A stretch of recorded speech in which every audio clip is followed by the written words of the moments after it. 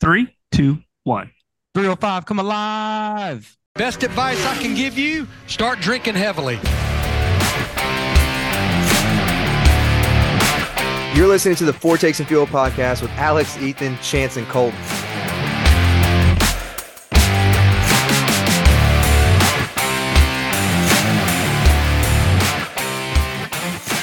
Welcome back to another episode of Four Takes and Fuel, guys. My name's Alex. Ethan. Chance. I'm Colton. I'm Austin. And we are happy to bring another great guest to you guys this week. David Smith with KartSpeed Solutions has come and sit down with us, and we're really excited to hear him kind of give us, a technical side that we don't all get to see in our sport. And it's kind of innovating and it's kind of changing the game. And we're really excited to hear what he has to say. But before we get into the episode, here's a word from one of our sponsors. This podcast was created by four guys that met at a local dirt track and created a lifelong friendship between the four of them. Located in Sterlington, Louisiana, Mojave is a dirt oval that offers kart racing for all ages. Age groups start at 5 and go up from there. If you're looking to get into dirt oval kart racing, you can find them on Facebook at Mojave Karting Complex. Definitely a family environment that will build memories for a lifetime, and you never know who you can meet and the friendships you can build, and we're proof of it. Yeah, we're proof. And just go check them out on Facebook, and we hope you guys enjoy. Are you looking for a high-quality, more affordable clothing brand for you and your race team? Look no further than Sub Limited. That's SUBLMTD, as they offer crew shirts, hoodies, racing jackets, leather and fabric, full-body racing suits, and much more. Fully customizable kart suits start at $4.99, as well as fully customizable SFI 5 racing suits start at only $9.99. For more information, contact Laura Pender at 601-934-4073, or you can find them online at sublimitedapparel.com or on Facebook. When you reach out, be sure to let them know that we at Four Takes and Fuel sent you. All right, guys. So we're kind of going to break this episode off with some predictions for the Big O. It's a crown jewel. It's one of the biggest races of the year, if not the biggest race in karting. We're gonna talk about who we think's going to win. So Chance, start us off with your prediction. That 811's been hot all year, man. So I'm gonna go with Shea Chavis and Matt Connell. There you go. What you got, Chance? I'm Chance. I just went. Oh, sorry, Ethan. All right. Well, give me Fireball. Yep, going for a two-peat. Two-peat. All right, who you got?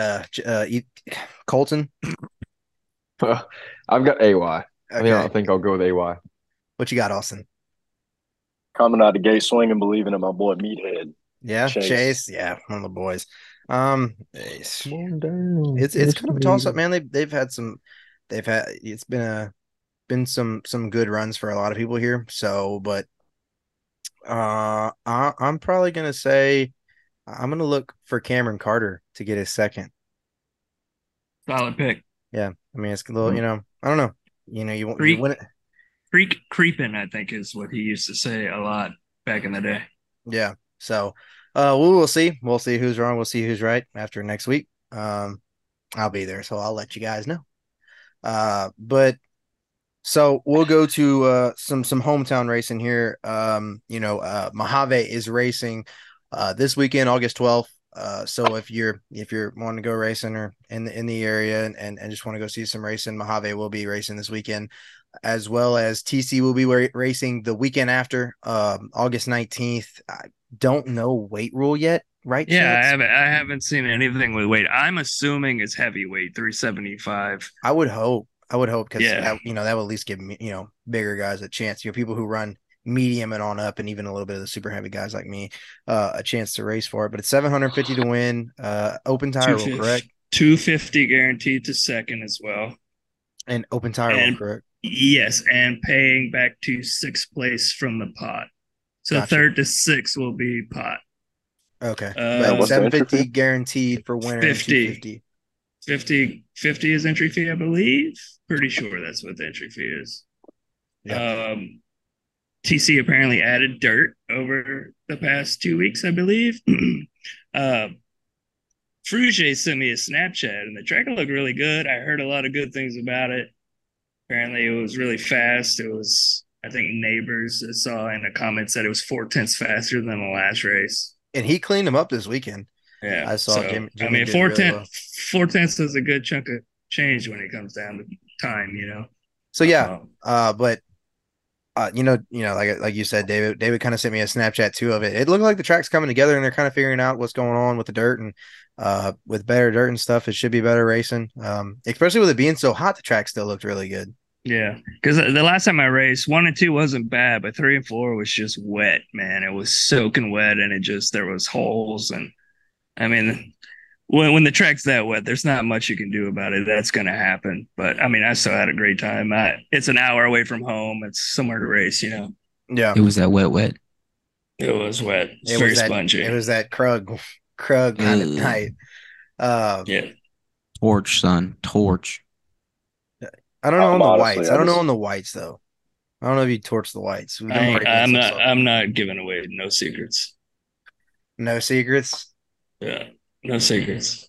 I got 750 to win, That's for that Discord All channel, right, man. so when y'all see Chance's trailer just hooked up to a tow truck on that Saturday night, I don't know who did it, but it definitely was not me. No, I'm just But he is messing. not getting that 750. Yeah, we don't know if we're going to the casino or going to the race. It's Austin's birthday weekend, so he gets to pick and let us know what we're doing. So Austin, When? what are we gonna do, buddy? Honestly, I mean, to be quite frankly honest with you, I really don't want to do anything. But if I had to choose, I'd probably want to go race some more because All I right, it's bet. been a I'm while. getting everything's getting ready. I'm getting everything ready for the race now because I'm ready to go racing again too. So, Chance has some exciting news for his racing deal. He's retired. He retired. Came back, retired again, sold everything, but now he's kind of acquiring some more stuff now, huh? Yeah, got a trailer, man. Finally, we've been racing the past 2.5 years with no trailer. Well, it's been an open trailer. Yeah, but it's my not like- grandma's trailer. Yeah. It's the first. It's Hey, the dude. trailer we started racing on, like in 2002. Yeah. Hey, listen. Kevin Windham used to come out the bed of his truck at those outdoor nationals and bust everybody's ass out the bed of the truck and then load up and go home. And everybody's riding with the factory 18 wheelers and stuff. So, Yeah, I mean, I know it's nice to have a trailer to keep all my stuff. Especially when y'all got that rainstorm at TC a couple weeks ago. Exactly. That was horrible, man. That Yeah. was so bad. But yeah, excited about that. Finally got something to get to the track with ease. Did Brett meet y'all or y'all went out? Y'all went over? He drove a little bit south. We met in Brookhaven. Oh, that's not bad. It's only about 3 hours. It was about 2.5 from my house. It was 2.5 hours. True. Yeah. So we'll kind of transition into a topic that Ethan was pretty passionate about from this weekend. So we'll go ahead and give the mic off to Ethan. all right. So, for all of you NASCAR fans, and I'm assuming I know who your favorite driver is if you're a Chevrolet fan, he's got to get it together. Okay. I mean, I wouldn't say all that. I mean, I'm pretty sure majority of our listeners, if they're a Hendrick fan, they're probably a Larson fan. Larson fan. Oh, okay. All right. Well, sorry. The guy driving the Napa number 9 needs to get it rolling because he's got 3 weekends left to lock Make in, up 55 points. which ain't happening. He's not doing it by points. He's got to win. Oh, he's got to win because Or everybody else has to wreck like this. You can't because- see it, but my fingers are crossed that he does not get in the playoffs. off of principle. Yeah, I just don't like that guy dude. too much. NASCAR's ratings are going to crash then. Oh yeah, well. yeah. No one's gonna watch. Well, I mean, Championship 4 race, Chase Elliott isn't in there, all of a sudden, nobody's going to watch. But hey, we're gonna see last year with Austin Dillon. Watch, he's gonna miraculous. They're gonna turn the sprinklers on. The track's gonna get wet. The whole field is gonna crash. Chase Elliott's gonna somehow be last place because of a bad pit stop. He's gonna miss everyone wrecking. Then by the end, then it's gonna rain out with their sprinkler system. And then on Monday, there's gonna be 5 cars left, and Chase Elliott versus all the Rick Ware cars. my God, Chance, I really enjoy. I truly enjoy the in-depth. Yeah, I mean detail that was that was very spot-on thorough. stuff. Yeah, That was very thorough. appreciate but- that.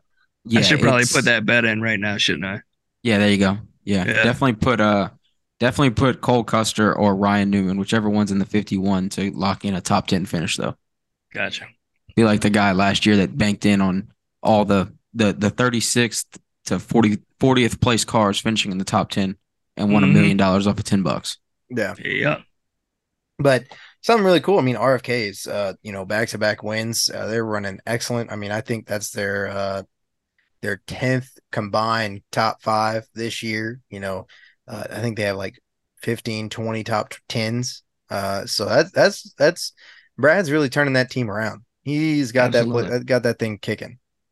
It also, yeah, he came. I feel like he came in at the right time with the new car and how everything's kind of, Balanced and even, yeah. kind of. Like, look, Everyone's still figuring Eric it out. Jones was top 3 for a while today, man. That was the first time they really showed speed all year. Yeah, And yeah, then, poor 42 car curse. I don't know what's wrong with that car. man. It's Apparently, definitely got to be the car. it has It's to. No, it gotta has to be be. the number, man. It has to be the number that just you get canceled and kicked out of NASCAR. Apparently, I Well, Ty Dillon was in it last year, and Yeah, he no, did Ty Dillon was nothing in it with it. last year, but like the same thing from last year. You know, Eric Jones wins at Darlington. He's fighting top 10, top 15, Should have won. and Should have won Talladega, but he left that door wide open for Chastain. right. yeah. And meanwhile, Ty Dillon's in the back, playing with his toy cars because he's non-competitive by the pace laps. And Yeah. and he's still doing that. Well, Hey, yeah. hey. I'm not gonna lie. I'd be Ty Dillon any day right now. Oh yeah. Same. No, I would want to do way better than him. Obvious, what the thing he's doing. Yeah. It's easy for us to say that, but I'd love to be racing in NASCAR. I'm not gonna lie. Yeah, I agree. Like I would love to be anyone in that field, but I would be stupid to say that I can't see that he doesn't. Deserve to be there. Yeah. I mean, I don't like to say that, but like, come on, bro. You have done nothing. Yeah. Nothing. So, we'll kind of wrap it up, and we will get on into the interview, guys. We are really excited about this one to hear the side that you don't you hear about it, but you never get to really get enlightened on what's going on with it, and it's just a bunch of graphs and stuff. So we're really excited to hear David break it down for us and really explain it. So without further ado, guys, here's Mr. David Smith.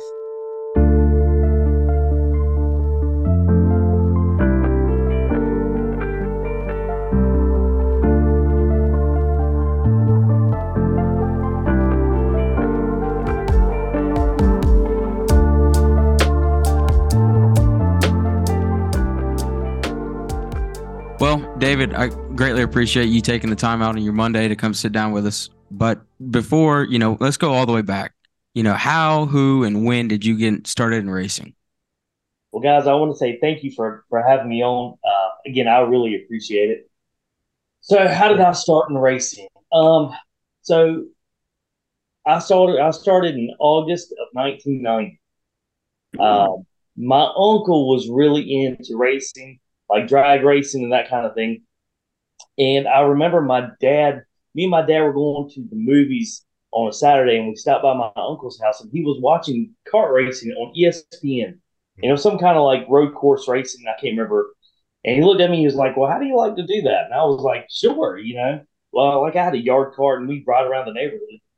And I was like, "Yeah, man, that sounds awesome."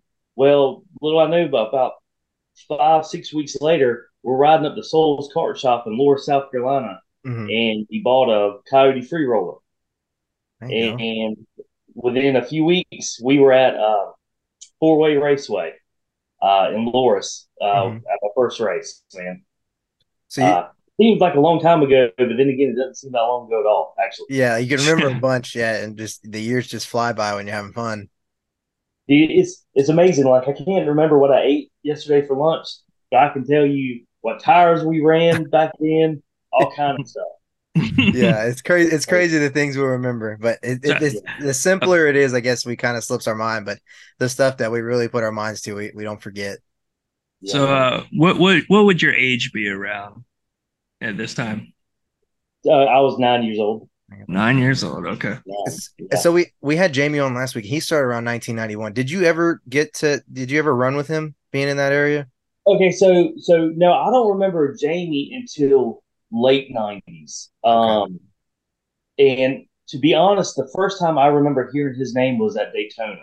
Mm-hmm. I think it was like the last year we went to Daytona, which was '97.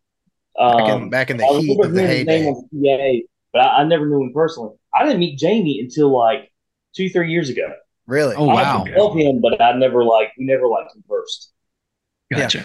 And it's funny that you said that you had like your family had sort of a drag racing background. Kind of when we talked to Josh, he had a sort of a drag racing background, but y'all went to go-karts. Well, did you never wanted to pursue the drag racing or? Well, I say my family had a drag racing background, but it was really my uncle.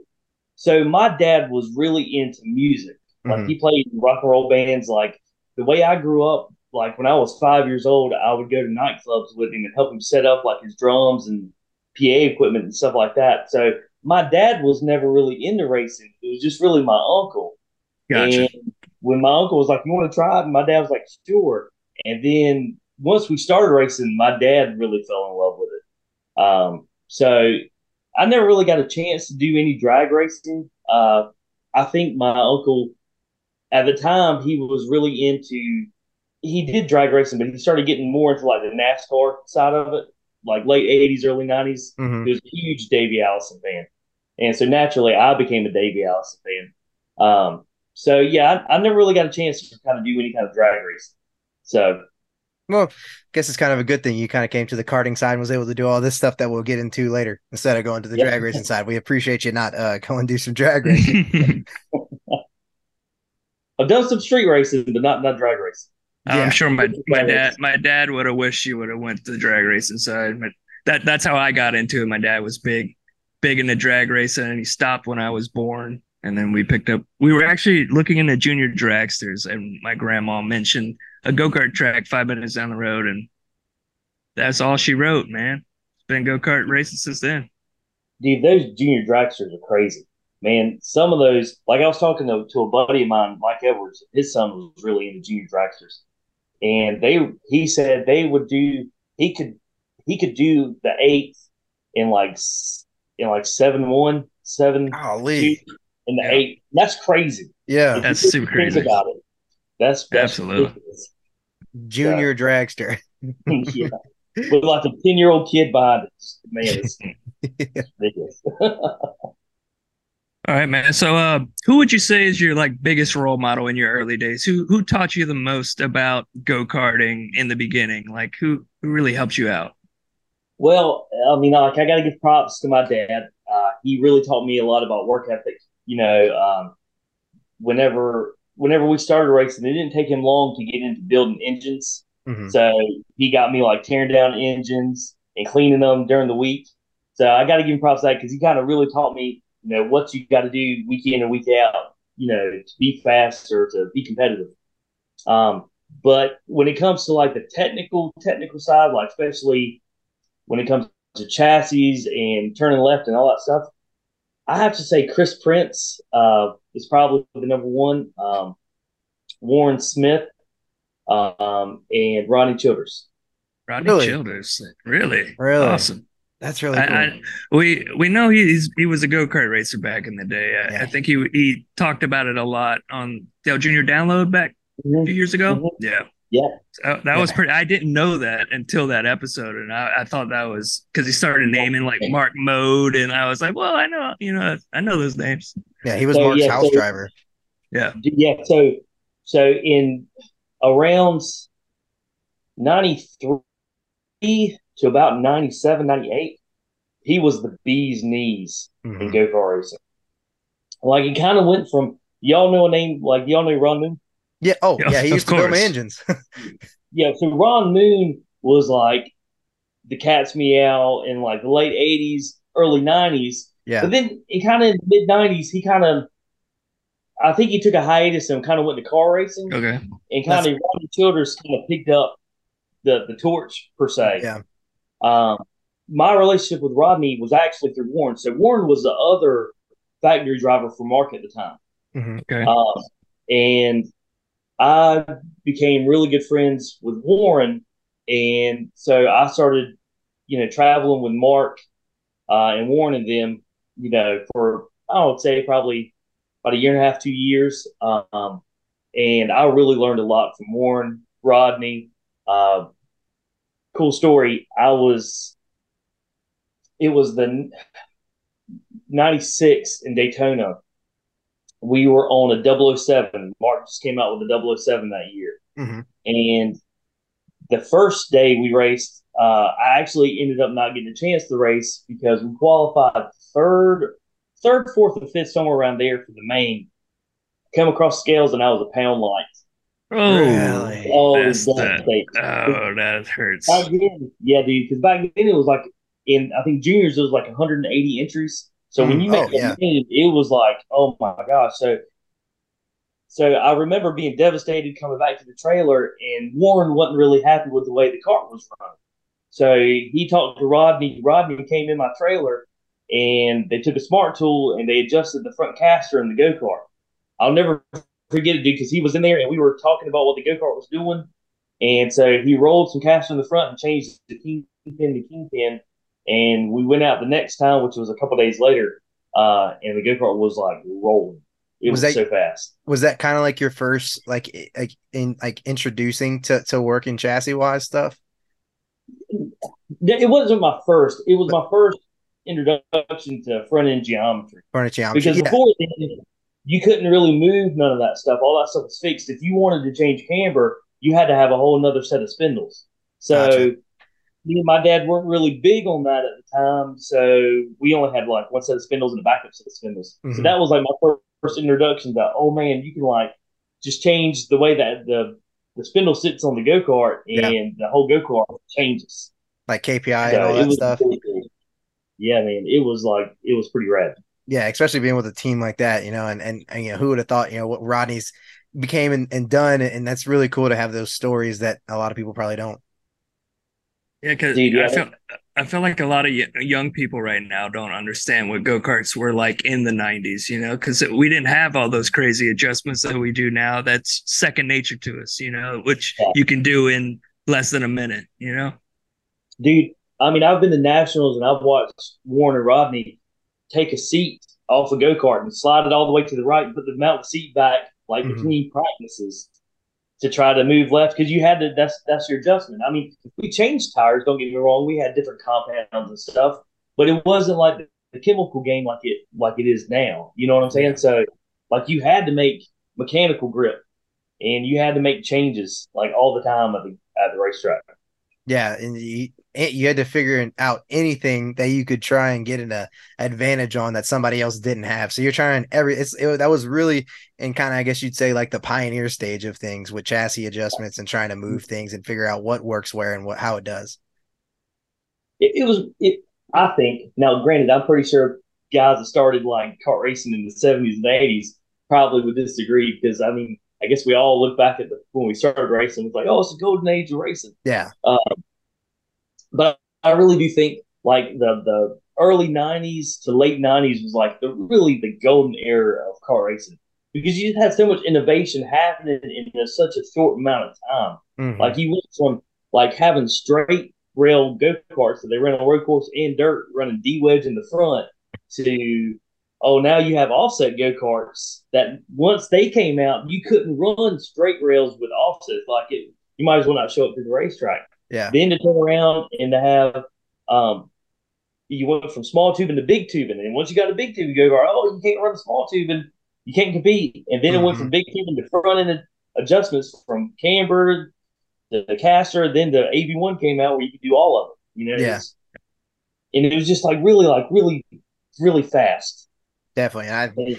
I think it's kind of all caught up to us. So now that even the smallest bit of advancement, because we've kind of hit a point to where we've maxed out our capacity on our go-karts. I feel almost, you can move tubes around and you can do different thicknesses and all that now, but definitely if you can find like one little small adjustment, it just makes it that much bigger. Yeah, I don't know if I wouldn't say that. Well, it's kind of hard to say, right? Because at one end you go, what else can you do, right? And that's how. But at one point you were kind of like that too, Yeah, like at some point, man, I'm pretty sure in the 80s they felt the same way. Yeah. And at some point somebody's going to come out with something, and you're going to go, what? Mm-hmm. And now all the go-karts are going to be made that way, Like okay, for instance, look at the in the early 2000s, the Nemesis, right? Mm-hmm. That was the first one that came out with the front hoop, or Mm-hmm. what I call the front axle, in the shape that it is now. Now everybody does that, and very rarely do you see anybody deviate from that, or the shortened waistline of the go kart, where from the front comes in. axle to the front seat bar, how Yeah. it's been shortened up a good bit. Now your feet are in the front In end the of the go nose. kart Yeah. before. Yeah, I mean things like that, man. You never know when somebody comes with something. Somebody puts a double loop in a bar, and all of a sudden now you can't race without it. You know. Yeah. Yeah. So, you know, what was some of the, we kind of just talked about it a little bit, but what was some of the biggest learning curves for you in your early years? Kind of going from the local to being able to go race at Daytona. What was some kind of the bigger learning curves for you? Well, I'll tell you. So it was a two-edged sword. So when I started racing, back then we had like rookies, and it was purple plate flathead, and it came to me pretty easy at the beginning, right? And as a 9 year old, you're like, oh man, racing's awesome, because we were winning just about every single weekend when we went. It didn't take us long to start winning. So as a 9 year old, you start thinking, oh man, go kart racing is pretty easy, and that's kind of how it was for like my rookie years. Like, I mean, we went a couple years without, I don't think we lost a race. And if we did lose a race, it was only like once. And we were going every single weekend. Like out of a 52-week year, we probably went 49 weekends. Like that's how You had much. an East Coast schedule. Yeah, dude, like every weekend. And then when we moved to juniors, um, yeah, I kind of got sucker punched a little bit, and we went about 2 years without winning a race. And in those 2 years, man, oh, it was really tough. And at the time, I really hated it. I really, truly hated it. But I look back, man, and that's probably the greatest experience I ever had, because that's what prompted me to start going, well, how do we get faster? Mm-hmm. Because we want to lose all the time. So that's when I kind of started talking with Chris Prince, and he ended up coming to my house one day, and it wasn't our first offset go kart. Our first offset go kart was an Oval Express, where it was just offset in the front. Mm-hmm. We were on our second one, which was another Shadow, and it was offset in the front and the rear. And he came over to our shop one afternoon. And that's where I learned about left side weight and cross percentage and all that kind of stuff. Because before that, we were doing, you put 30 pounds more on the left rear than the right rear, and you try to make the left front 20 pounds heavier. Mm-hmm. So getting weight to transfer and all that good stuff. Yeah. So yeah, it's definitely tough to go from, winning everything, and you think, oh, you go to every race and you're just going to win it all. And then all of a sudden you kind of move up a little bit, and then it's like, oh, whoa, we're not going to win every race. And then you got to kind of deal with that and learn how to take the adversity and put it to motivation, Yeah. Cause it's like getting punched in the stomach. It really is. Oh yeah. And I definitely have to say that this is one of the most forgiving sports, like it's not a 300 lap race to where, oh, if you have a bad first 50 laps or something like that, you can recover and get back in it. No, it's 15 to 20 laps, and it's fast paced. So it's very unforgiving. Yeah, it is, man. It's one of those sports where it can make you feel like a king one weekend, mm-hmm. and the next weekend will humble you to your knees. Oh yeah. Yeah, for sure. I like to say that one thing that racing has done for me is it's definitely made me a good loser. Yeah. It's told me how to be, and not saying that you just accept defeat and all that kind of stuff, but just how to deal with, adversity and losing and having tough weekends and turning it around. Yeah, man, most definitely, most definitely. Because I mean, that's how winning is done. This is one of the sports where even the greatest of all time. Well, okay, take Dale Earnhardt, right? Mhm. Most people consider Dale Earnhardt the greatest stock car driver who ever graced the face of the earth. Even that man only won like 70 races. Yeah, Right. I mean, I the forgot. goat- what? I forgot who it was, but Darrell Waltrip, his first race, he gave Dale a ride. He was like, they walked up to Darrell and said, "If you ever put him back in the car, I'm gonna punch you in the face." When Dale Senior had his first start, that's where it comes. You got to hit the pace car. Yeah, to hit But dude, everything on the racetrack. Or even, when Dale Sr. drove for Hendrick, and if Dale didn't win that or place well, there would be no Hendrick Motorsports yeah, way back when. Yeah.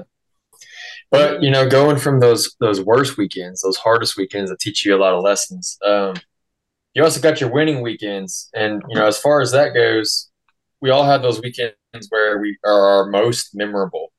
And we were just curious, which race, single race or multiple races, doesn't matter either way.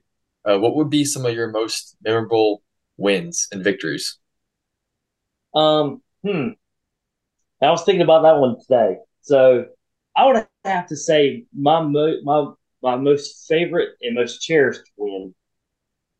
It probably, I wouldn't say it was the biggest, but so back when you back when they had Daytona, right?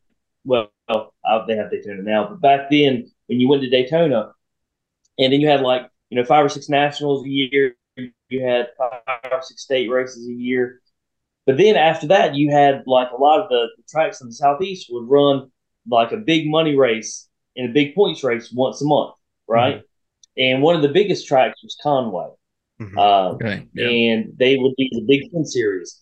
And the Big Ten Series was always a big race. Like you would have like factory teams come out. You would have Todd Miller come out, Olympic, back then Beef Performance and all the people they had. Like it was a packed house. Like, I mean, it was the closest thing to a national that you can get outside of the national. Yeah. And I think that year it fell on the New Year's race. So everybody coming back from Daytona went there.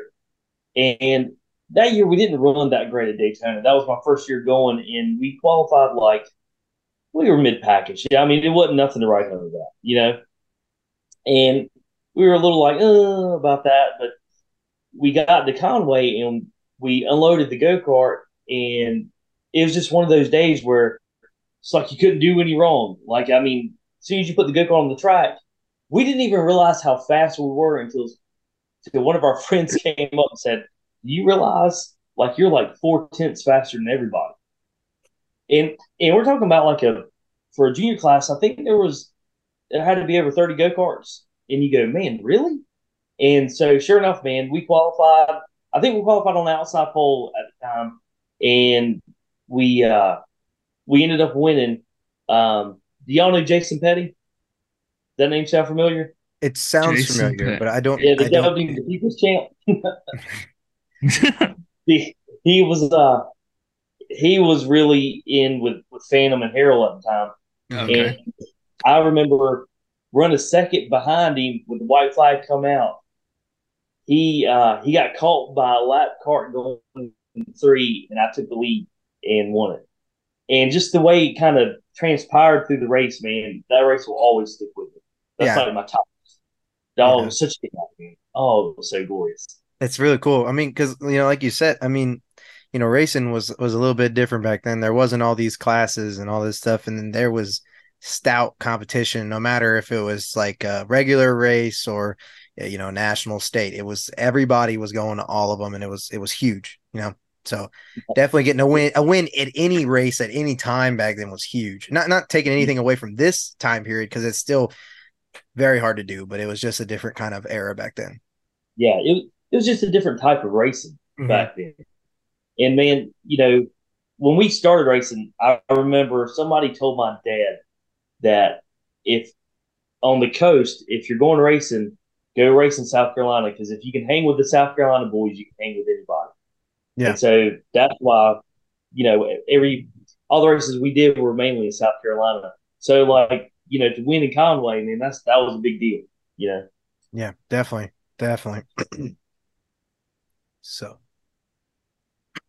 So I apologize. So David, all the big wins, the early beginnings in your racing, with Richard and all those guys. But when did that spark hit you to dive more into the technical side of karting?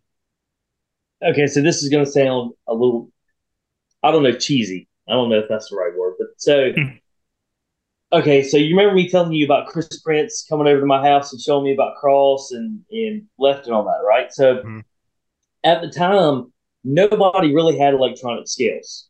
Okay. We had to use bathroom scales. Yeah, And and you had to use a notebook. Right?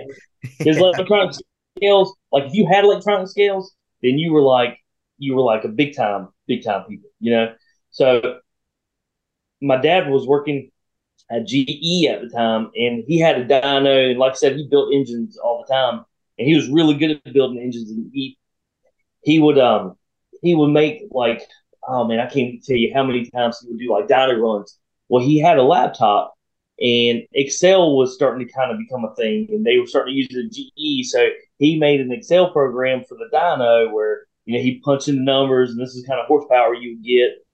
And so he made one for the scales too, so you didn't have to like do math on the calculator. You just plug it into the Excel.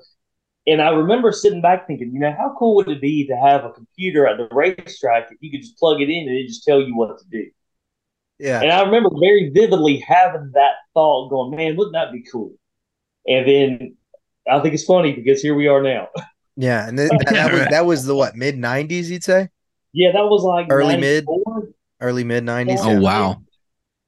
Yeah, I mean, obviously, I wasn't thinking about like race data or nothing, but like, as a kid, when you're like 13, you go, oh man, how cool would it be to just be like, and plug in what's going on with the go kart, and the computer be like, oh yeah, you gotta do this. Yeah, and so I guess that you'd say the name is self-explanatory. KartSpeed Solutions. You're trying to solve problems that and so yeah, I'm sorry. No, go ahead. So fast forward, I kind of took a hiatus a little bit from racing. My dad started a business in the automotive field, so I was helping him with his business, and I felt like God put it on my heart that KartSpeed is something I should do. And my son, probably about a year earlier, 2 years earlier, kind of got into go kart racing. So that's what kind of brought me back into go kart racing. And I kind of felt God telling me this is what I should do. So that's kind of how it kind of evolved into KartSpeed. And it's really cool because it was something that we didn't have before, and now we do. And there was a vacancy for it, and you're filling it, man. And it's really cool to see that come to fruition.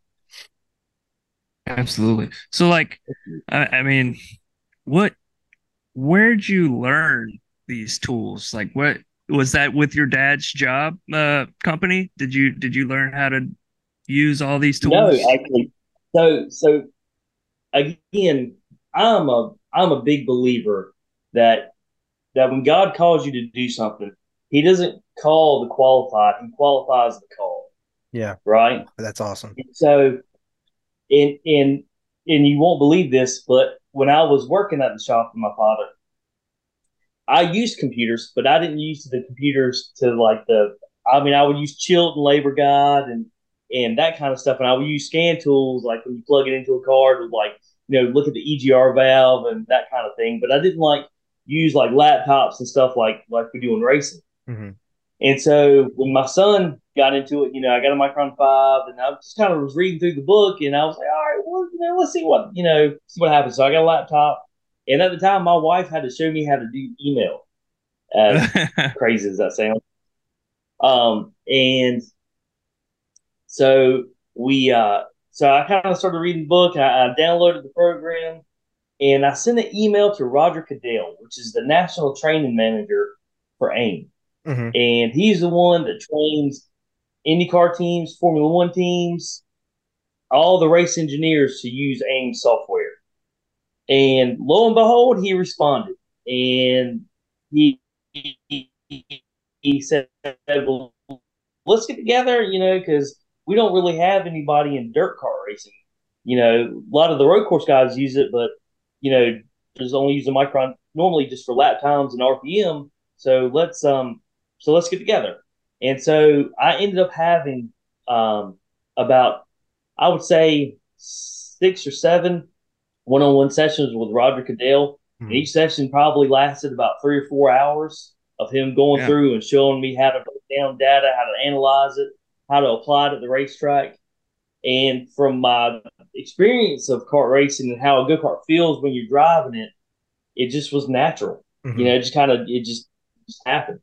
It all made sense. I've since yeah, man, I've become really good friends with Roger, man. He's a great guy. And if it wasn't for him, man, I probably wouldn't be able to do any of this stuff.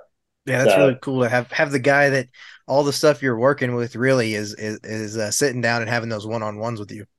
That's really yeah, cool. man, it's because a lot of times, man, when they teach this kind of stuff, man, when you pay for like seminars, you're in like either a Zoom session or in a classroom with like 30 or 40 other people, Hmm. right? So it was really unique and special. It was a blessing from God to be able to sit down just one on one and just talk with you for like 3 hours about racing and what you Yeah. see on the computer and how you get this and how you use these channels. And when you see this, this means this is happening, and let's compare this and all that kind of stuff. Yeah, that's really cool because people digest things in different ways and different kind of teaching environments. So like one-on-one was awesome. Yeah, absolutely, absolutely. So CartSpeed, we got the name, we got where it started. What kind of services, just in case anyone's unaware with it, what kind of services do you guys provide? We do a few different things. So we do data reports. Because like not everybody wants to learn how to do data analysis. They're just like, hey, I just want answers. Give me Hmm. answers. I don't care about learning anything. I just want answers. So we do data reports. Like if you want to send me data files from a weekend, I'll break it down, put it in a report, tell you what it means.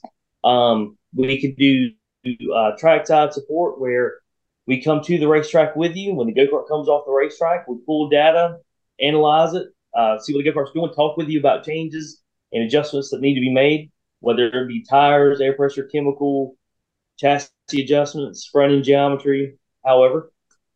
We do test sessions where we'll go to a track on a Sunday, put the go kart in the most as much of a controlled environment as possible, Hmm. and start doing runs. We can use sensors, onboard tire temp sensors, steering sensors. We have pedal position sensors, axle speed sensors, which work kind of like wheel speed sensors in a race car. Hmm. Okay. We have different kind of math channels to estimate load going to which corner where. So we can really dial in the go kart. We do webinars. So we do a few different things. We're an AIM dealer. So if you want your own data acquisition equipment, we can definitely provide it for you and then help you along the way to get you up and running. So Yeah. Yeah, it's really cool. You can do anything from, immediate adjustments to, either putting in the notebook that, hey, this worked, or hey, we need to change this for next time. It's really helpful. And I saw y'all even do, updates or anything like that for right. microns. So yeah, so your Micron, man, is just like your laptop, right? You know how every few months you get an update for Windows. Hmm. Same thing with your Micron. So AIM is constantly trying to either offer new features or fix bugs or glitches. Yeah. So they'll offer firmware updates every. They do anywhere between 2 and 4 a year. Um, so we will help you with the firmware updates, but we also we'll update the track database. We'll set the parameters. We can form is make sure your files are organized because Hmm. sometimes, man, as you guys know, when you're at the racetrack, you might only have 5-10 minutes before you got to go back out, and sometimes you got to wash tires, get them Mm. re-wiped, Got to maybe change a all that gear. stuff. Yeah, change your gear, right? So you don't have time to fumble around the computer trying to find the file. You need it immediately. Yeah. So that kind of stuff is what we do whenever we get the microns in, just to help you again help it move faster and be more accessible to you. And something I thought was really cool. You have a YouTube channel. So guys, if Yeah. anybody's Yes, sir. listening, make sure to go It's subscribe. great. I And watch It almost is. every video. It's click great. click the Yes. little bell. And so you actually brought something to light that I didn't think of, and maybe it's just slipped my mind. Obviously all the videos of all the technical points of karting is really cool, but with your equipment, there was one specific video where it was like this guy thought he was gear bound. I think y'all were at Southern Cartway. Somebody thought that they had too much gear in the car, but it happened to be because there was a bump in Oh the yeah. racetrack and the axle was speeding up. So he didn't really have to change gear. It was because of the racetrack. Yes. Yeah. So that was actually so. that was Kevin. He's actually my best friend, and I raced with Kevin for I can't tell you how many years. And that was his little boy Everett. He races in the same class as my son, and we were at Southern, and he came off of qualifying. He was like, "Man, we turned like 6,300." Well, at Southern, they don't have a junior three; they just have a junior one and a junior 2, and the junior two's 320, right? So with our purple plates, we only want to turn them about 6,000, the max. So when he saw 6,300, he was like, "Oh man, we're gear bound, we're gear bound." And so we pulled a file, we downloaded the file, we took a look at it, and we were like, "No man, down the back straightaway, you're only turning like 5,900. You don't need to drop T." Yeah, and that's where, man, data sometimes, man, it doesn't show you anything new. It just it shows you something new, or it verifies what you already know, or it saves you from making a bad decision because he was taking bad information that he saw on his micron and it was about to make a decision on it. Yeah, and I thought that was super cool. You were able to pinpoint right where the RPMs were, right when it happened. Show that on a good, like without the bumps, it was going to be fine. You make that decision. Your RPMs are going to show that they're good, but on the backstretch, you're going to be losing a bunch of power. Right, you go backwards. Yeah. And so something I wanted to there's I'm gonna go one more thing to the YouTube channel, but then I wanted to jump to something else really quick. But I just thought it was really cool that some of your videos have scripture at the end of them. I really thought that was an awesome thing because in this world it's kind of tough to do something like that, and I wanted to say that was something really awesome that I thoroughly enjoyed. So thank you for doing that. Thanks, man. Going back to feeling like God called me to be that's how I fulfill the Great Commission. That's how I make God known, His plan of salvation through His Son Jesus known is through racing, right? So racing, KartSpeed is nothing more than a vehicle to do that. Yes, I totally agree. When you cut it down from all the hoopla, that's really what it's about. Yeah, I think that's awesome. I think that's that's really cool.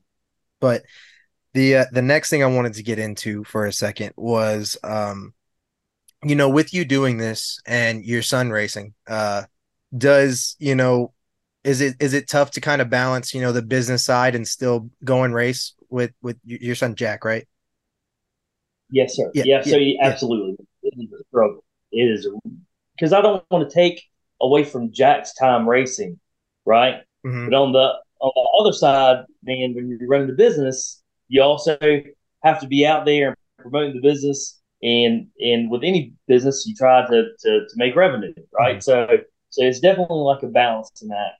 I will say that I'm really blessed with Jack because Jack, he really digs racing. And I'm not talking about just the driving and racing on track portion of it. He digs the whole enchilada. Okay, I'll tell you short. So last year, he had a rough day at school. I can't remember what happened, but he just had a rough day at school. And so I was like, you know what? I'm gonna clean the axle and I'll do his jobs out in the shop just to kind of give him an easy afternoon. He didn't talk to me for 2 days because I did his job. He was doing my job while I was doing that. And where I thought I was trying to help him, give you an easy afternoon, he was not cool with it. He was upset. He was really upset.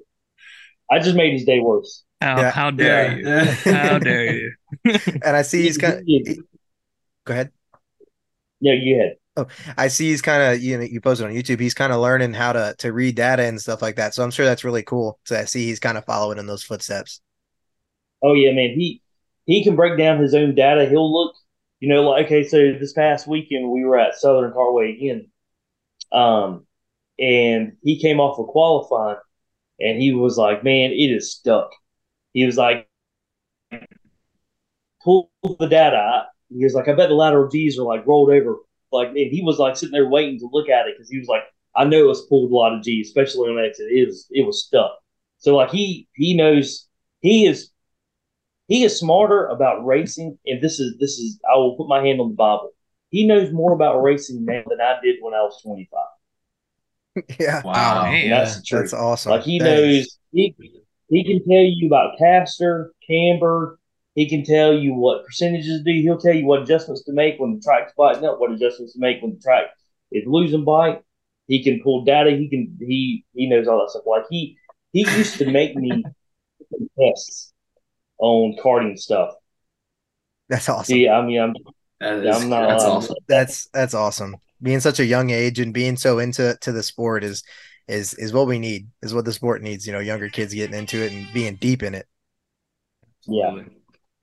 Absolutely. I hope, man, when he gets older, well, I want him to do whatever he wants to do, obviously, but I really hope he becomes like a mechanical engineer or goes to school for engineering because definitely has he does have from his mom. He really does because he is very analytical the way he thinks.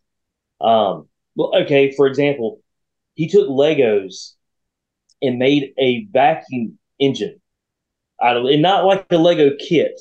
Like he found random Legos, made a piston, cylinder. He made a differential for it. He made gears. He made throttle control. He made a centrifugal clutch out of rubber bands and Legos for it. What? Hooked it up to That's crazy. Ethan, I will send you the video of it because I took a video because I was like, Please. Yeah, I was like, what is that noise? I was sitting on the couch watching TV and it was like 9 o'clock at night. I was like, what is that noise? And I go looking around and he's in the garage with the vacuum cleaner hooked up to it, like revving it up. He put olive oil in the crankcase of it because he was like, yeah, the first Lego I melted in two. So I put the That's awesome. That's cool. Yeah, it's crazy. I'm sure you were like, well, that's where all my olive oil's been going. I didn't say that. His mama said that. That's awesome. So whenever you started, bringing these service, which by the way, I'm sorry I had to walk away. My dog was freaking out at the back door with neighbors' dogs, and I had to go stop him before I could turn off my mute button. But no. So whenever you brought your services to the karting community, what was the reception like, and what was it like trying to show the importance of your services to everybody? It was, I've not, a lot of, some were amazed, others were very untrusting of it, kind of like, okay, for instance, you remember the story Aunt Lee told you about at Ainer Low Country? Yeah. Him coming off the track pulling data? Yeah. So I was in the trailer pulling data on Antlers, right? Mm-hmm. And I'm like, and that was kind of one of my first, I would say, weekends out as official KartSpeed, right? Mm-hmm. And I look back and there's like 20 people around, like watching, do it all in Antley's trailer. Like I was kind of like, oh, okay, hey. Josh, you want me to say what I'm about to say in front of everybody? But so there was a lot of people that were very receptive to it. There was a lot of people that were kind of unsure about it. But since then, though, man, I think people have really started to really be open to it. Because again, this is really new to dirt car. But when you see it on TV and you see teams like Stewart Haas, Hendricks, you watch the 24 Hours of Le Mans or F1, and they got whole rooms with nothing but engineers, computers, and data and all that stuff. Man, it gets you curious. Yeah. Get you curious.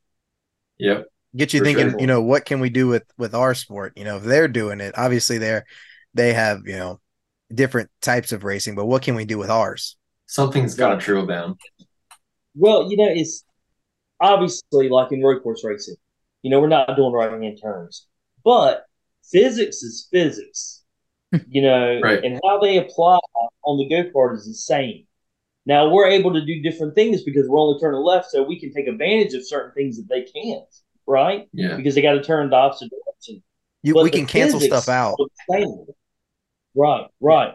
So, but I definitely I tell people this all the time that going back to Stuart Haas and Hendricks, they don't race for fun, right? They race to make money because they're a business. Mm-hmm. And if they pump millions of dollars into this, then there's got to be something to it, right? Because they just don't spend money willy-nilly, Yeah. Yeah,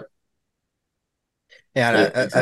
I've seen that your clientele has really grown to a big deal. Even if you're not just a track side, doing data analysis, the people you posted on your page, it's some really big names that you've worked with, and it's taken off very well. It looks like. Oh, thanks, man. I really appreciate that. Yeah, I mean, again, going back to like God has really blessed us. We've worked with some really big chassis companies. We've worked with a lot of big names. Some like to stay anonymous, which I get it. Mm-hmm. So but others don't care. Like Austin Banker. That's the one I was. He's a big proponent of data. Like he's one of the ones. Like when I showed it to him the first time, he was like, "I'm all in.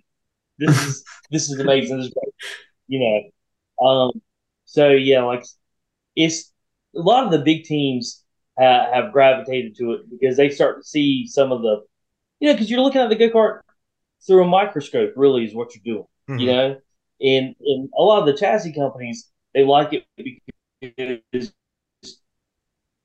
now they're able to see things that were, I don't want to use the word assumed before, mm-hmm. but for the most part was because you couldn't, like when you took tire temps, you could only see them after the go-kart made its run. Well, now, man, you can do tire temps around the whole racetrack. Every tenth of a foot, I can tell you how much temperature of tire is increasing or decreasing. I can tell you how much estimated load is going there. I can tell you how much. Okay, so I'll tell you a story. I had I'm not going to use names, okay, but I had a really renowned driver, okay, that we were doing some work with. And, he felt like the go-kart, the front end was darting, which the go-kart was. Go-kart was all over the place, right? Come to find out that it wasn't that the front end was darty. It was that he was having to give it more steering input, mm-hmm. okay? And, it's easy to know, like when you're pushing like a freight train, like, oh, I'm having to give it all the steering wheel. Okay, that's obvious. But when you start breaking down tenths of a steering of a degree of steering angle, then that's not so obvious. And come to find out, he was giving it double the steering angle. Now we're only talking 5 degrees versus 2.5 degrees, but he was having to give it more. And come to find out, it's because it was shoving the nose. And once he gave it more steering angle, that's when the go-kart finally responded. And then when it responded, he had too much steering wheel in it and started this vicious cycle of chasing the front of the nose. Yeah. Yeah. And we're at a point in our sport to where it's thousands. It's not tenths anymore. It's thousands. Straight up. And like, if I can go to a test session and you pick up, 500ths to a tenth, man, that's a great day. Mm-hmm. That is a really good day. Yeah. Especially if you learn what the go-kart reacts to, right? Because, in test sessions and stuff, yes, you want to find speed, right? Because that's the end all be all, but you also want to see what the go-kart responds best to, right? What adjustments. So when you go, if like, for instance, the go-kart is kind of numb to cross, but responds really well to left side percentage, and you've seen that on data where that's evidence that it does that. When you go to a race next time and you need to either lose bite or add bite, you're no longer going to be like, well, maybe we should change cross or maybe we should do right for camber. No, you're going to go immediately to what the go-kart reacts to the best. Mm-hmm. And that's learning the go-kart, learning, its tendencies and characteristics. And you've definitely taken the guessing game out. You put it so, and you're only, don't you have like a team or is it just you?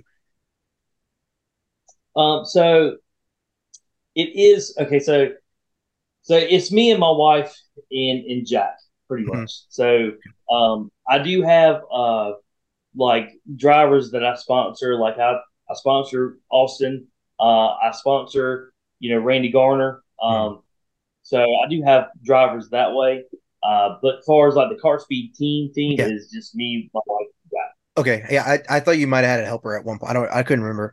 But you can't be everywhere at every point. But you're also taking away that guessing game. Is there any thought of trying to expand to try and get this technology out, or would you try and do like a distributor of like get like people buying underneath you? Well, so I'm all about teaching. Like I love to watch people grow, right? And to expand. That's just where my heart is. So like KartSpeed, like we have webinars. Like if you wanted to come and be like, hey man, you know what? I don't care about people just telling me what the answers are. I want to be able to learn this myself. Sign up for a webinar. And I do exactly pretty much what Roger did with me, which is a one-on-one webinar. We kind of start going through the basics of how to do it. So I haven't really thought too much about, expanding to having like, you know, other people franchise out KartSpeed per se. I think we're still on the early stages of that. Maybe one day, you never know what God, has waiting around the corner. But as of right now, I haven't really considered franchising or do anything like that per se. Gotcha. So David, moving back towards, your all the technology that you have, with your existing customers, what's it like working with the chassis manufacturers on prototypes, where it's new builds, not current builds that you're trying to better? That's a difficult question. Well, it's not too terribly different than working with individual race teams. Because okay, so taking a step back, everybody has a different philosophy in racing, right? Where, in racing it's not like the Bible. In the Bible, the only way to heaven is through Jesus. In racing, there's many different ways it's gonna cap, right? And chassis designers are the same, where like, chassis manufacturer A might feel like the fastest to make a go-kart is it needs a slight push on exit. That's how you get as much forward drive as you can, is have a very, very, very small push on the exit. Other chassis manufacturers, believe that, oh man, we need to load the right front heavily to lighten the load on the right rear to keep the go-kart free and have it cut and turn. And that's how you make a go-kart fast. So whenever you go with, different companies have different, like I said, philosophies behind them. And so a lot of them they do certain things, that are similar between all of them, but they also do certain things that are very unique in the way they kind of approach their test sessions. And a lot of times with chassis companies, they're looking for information. Like, for instance, like Premier has Robin Bradshaw. Robin Bradshaw is extremely intelligent, right? Mm-hmm. So what Robin is looking for is he's looking for information. Yeah, he's looking to see what the go-kart did, when it does it and all that stuff. Same thing with like, Scott Williams, the Charger. He's looking, for certain things. And so where it's different between working with race teams, like race teams, might ask, well, what kind of adjustment can I make? Well, there's not really a whole lot of adjustments I can tell Scott Williams or Josh Antley or Robin Bradshaw or these guys, they don't already know, mm-hmm. Right? So it's on that aspect of it, it's more just providing information, Okay. And now, but I don't know if that answers your question.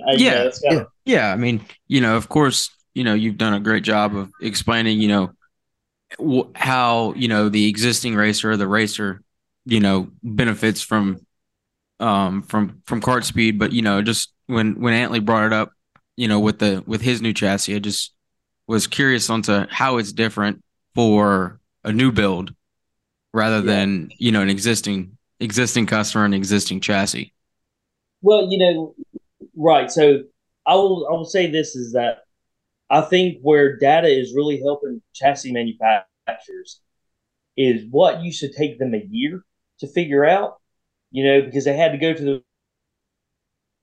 the racetrack 5 or 6 times with a chassis design. Now they're finding out in about 4 hours. That's awesome. Because now they're able to go in and be like, saving a lot of time and resources. Right. I had to try 3 different drivers. Did they all that time where now would think you kind of are taking the driver out of it. Now we're looking at just facts on okay, well, how much angle do you have to put to it versus this person and this person? Is it the same? What is the driver doing? And then so it helps you kind of start looking at like hard information that takes it out. It's not subjective,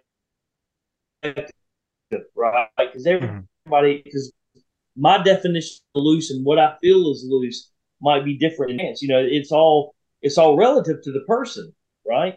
So now looking at data, now we can go, okay, well, if you remove the driver aspect from it, what is a go-kart doing consistently? Mm-hmm. And then is that fit what we're trying to design it to do? And then once you get it to fit the mold of what you want it to do around the turn, then you introduce the driver and go, okay, well, how does that feel to you? And then you start, then you start kind of massaging it to get the feel for the drivers like they want. Almost like or a tailor. I guess a general feel. Like a tailor, Right. you're making a suit fit good to the person. You gotta, suits fit everybody different, but you got to make that one fit good to the person. But do you think, and again, I think it really does speed up the process. Yeah. And like working with some of these chassis manufacturers and having that time with them, do you think that, broadens, your horizon on being able to help anyone with any different chassis? I mean, obviously data is data, but learning what these chassis manufacturers are trying to do with these go-karts, can you bring that to them and be like, hey, look, this is how this chassis works. And that off of, your notebook that working with them. Absolutely. So everybody's different, right? Everybody likes different feels, and no setup is the same. Like, for instance, I can put a setup in Ethan's go-kart, and Ethan might be crazy fast with it, and I turn around and put it in Alex, and because your body type is different, the way you sit and the way you feel a go-kart, the setup is going to be different. However, because I know what the intent was when the chassis was designed and what the chassis is designed to do, it makes it much easier to be able to find comfortable setups that are fast for the customers. It's a lot of times I see people struggle with go-karts. Like you see it all the time where, and I've been in this boat too. Like I'm not excluded from this list of people where you get a go-kart and you just can't make it go, man. You're like, no matter what tire I put on it, no matter what I do, the go-kart just don't want to go. And then it feels you see good. It's just another slow. team. It's just slow. And then you see another team like 2 pits down and they're winning every race with the same go-kart. And you go, I know it's fast. I'm watching it, And it's because that go-kart and the way it's made and the philosophy that it's made doesn't really fit what you do. Mm-hmm. It doesn't fit your strengths. It doesn't fit your tire program. It doesn't fit what you like to do with the tires. And either you got to adjust, your tire program to fit the go-kart, or you have to get a go-kart that fits what you like to do. Probably a little bit. It's probably a little cheaper to fit the tire program to the go-kart. I mean, so you make that decision wisely. You kind of do a little research before you buy a chassis. Yeah, so that's what I tell people all the time, man. Just really do some research, really kind of look into before you just switch chassis, or I know it's very tempting in racing when something new comes out. You go, ooh, and it's winning everything. You go get it. It's new, right? Yeah. But to really evaluate what the go-kart's designed to do, and does it fit what you believe in? Yeah. And so, it goes back to, Micron 5 and the 5 you're able, you do most of the readings and stuff on, but, how has that been to be able to do that and offer that service to where you're not having to be at the racetrack? You're not split apart so much. They get sent to you and you get to do it at your home. How has that been? Say that one time. I missed the first part of the question. I apologize.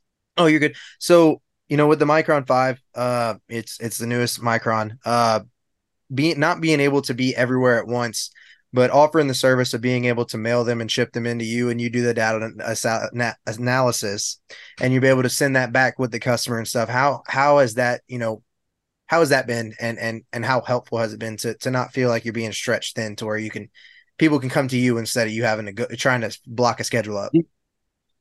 Dude, so it's pretty amazing. And so because you can download the file out of the Micron and email it, right? I mean, I've been able to help customers in Canada, in California, Kentucky, Texas, Nebraska, and a lot of times, you data comes in, you break it down to what the go kart's doing, and then you send it out, and it's really helped me grow because now I'm seeing, go kart racing. Like one up until a few years ago, I didn't really realize they had go kart racing in Canada. You know, it, it, now, like it's a thing in Canada. Like I mean, they have a prominent go kart scene.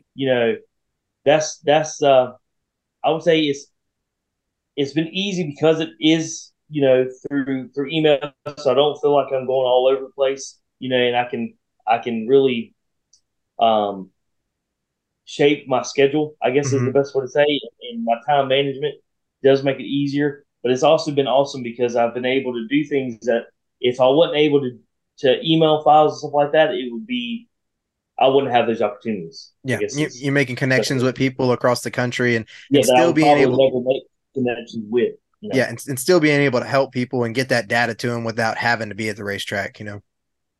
Yeah, which I think is super cool. It's definitely, man, and it's really cool to learn how kart racing differs depending on what area of the country you're from and what kind of dirt and how the dirt changes and how their dirt reacts differently to the dirt here on the coast and different things you have to do to the go kart to make it work. Which is funny. Which is funny you say that because you did come down to a racetrack around us. It was Mojave. You came with Rodney. And you know what? I just kind of what you think about that. That's kind of where it's where we race a lot now. So talking about the different aspects of dirt and how they race.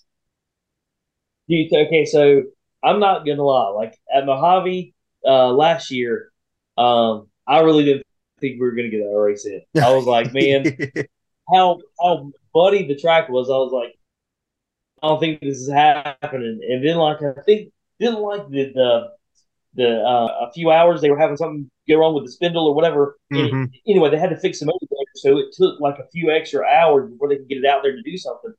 And I was like, yeah, I don't think this race is gonna happen. But dude, once they cut it, man, that track got hard, got like really hard. I was pretty amazed. But yeah, it was definitely an experience. I learned a little bit because I didn't think the track would have gotten as good as it did, and which kind of threw me for a loop because I was like, oh yeah, man, we need to get on some goat, and start plugging tires and stuff. And before you know it, I'm like, you gotta get off that, man. Tires are squalling before you even hit the turn. Yeah. Broke every single track record that weekend. You would have never thought it 6 hours earlier. Yeah. Yeah. That's crazy. So when did you make the decision to get your son into karting, and how has that been so far?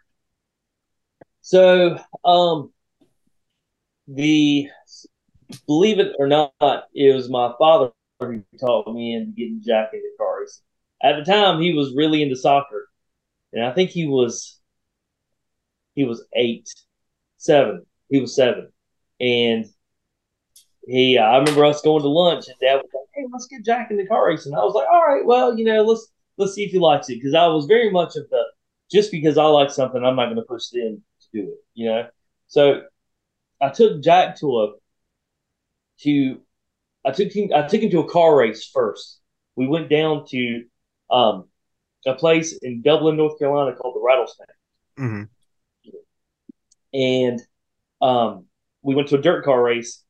And in the late model race, there was a big wreck on the front straightaway, and a guy got out of the race car with a steering wheel and chased another driver down the front straightaway. Was his name Joe Logano? No, it wasn't Joe Logano. Dude, after that, Jack talked about that for like 3 weeks straight. He was like completely hooked in the race. So then I took him down to Southern for him to watch a go kart race. And after that, he was like, "Yep, want to do it." So we got him a go kart, and it's been wonderful. I think it's what's been so good is just because how into it he is. Again, going back to he loves the actual racing on the track. Don't get me wrong, but he is Consumed with he's all just of it. all about Yeah. the aspect of it, which has made it easier for me to do KartSpeed because I can go to the racetrack and help customers, and Jack will be in the trailer wiping tires and making his own tire decisions. And That's so he's cool. ready to go out or whatever. And how old is he? He just turned he turned 14 in November. Oh man, that's impressive, man. That's very impressive at that age. And I thought it was cool. Yeah, like y'all run the trick, which I run an LTO, and so I thought that was cool. But it's a fast go kart. It's a good go kart, man. But y'all just y'all won. He won a leather jacket this past year, 2022, the Backyard Series, and that's a Reaper series. And Reaper is, a very hot topic in karting right now. And so, with y'all winning a championship with that tire, with you having the data background, just kind of, you have a take on it. I have a take on the Reaper tire, or yeah. I like it. I like I like both tires. I like the Maxis and I like the Reapers. I think you have to do different things to them. Like with the Reaper, you do have to work on the chassis more. You do have to make more mechanical grip. You can't keep the chassis the same for Reaper like you do a Max. I personally don't think so. Mm-hmm. I mean, can you be fast on a Reaper without changing it from a Max? Absolutely, but you're not going to be as fast without making certain chassis adjustments to it. I like the fact on a Reaper where you can cut the tire. Well, okay, so if you go down to the racetrack, let's just say, and all your tires in the trailer don't want to run, right? You know how you fix your tires and you're like, man, none of my tires are running today. Yeah. You can go down to the parts trailer, buy a new set, cut them, and you have just as good of a chance to be in the top 5 by the end of the night on the same tires you just cut. I do think that is a cool thing of them. That is right. It is really cool, and it keeps you a little bit more competitive. You don't never feel like you're kind of down and out. You're like, oh man, I just pulled this ace out of my pocket and go to the parts trailer. Let's hustle a set of tires real quick, and I think I can get myself back in the game. Yeah. On the other side, though, I do enjoy Maxis because I do feel like sometimes Maxis are a little bit more of a chess match. For instance, we're going to the American Dream race at the end of this month, and I'm already preparing tires. I've already been preparing tires for a few weeks now. And the thought process that goes behind that, and going, okay, what do I think I need? I look back at all the data that we ran at Triple T. Through different scenarios, what's the weather going to be like, and all the stuff. And so there's a chess match there too. So there's pros and cons on both sides of the fence. I'm kind of in the middle. Some people really love Reapers, oh Maxis, and other people are like, oh Maxis, Reapers. I'm kind of in the middle. I like both of them. You prepare. You got enough data to prepare for either one. Yeah. Well, yes, and sometimes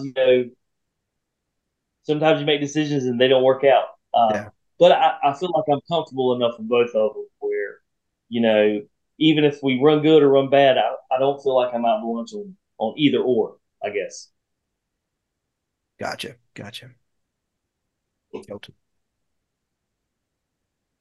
Yeah, I'm trying to. Oh, you're good. I'm skipping through things. No, you're not.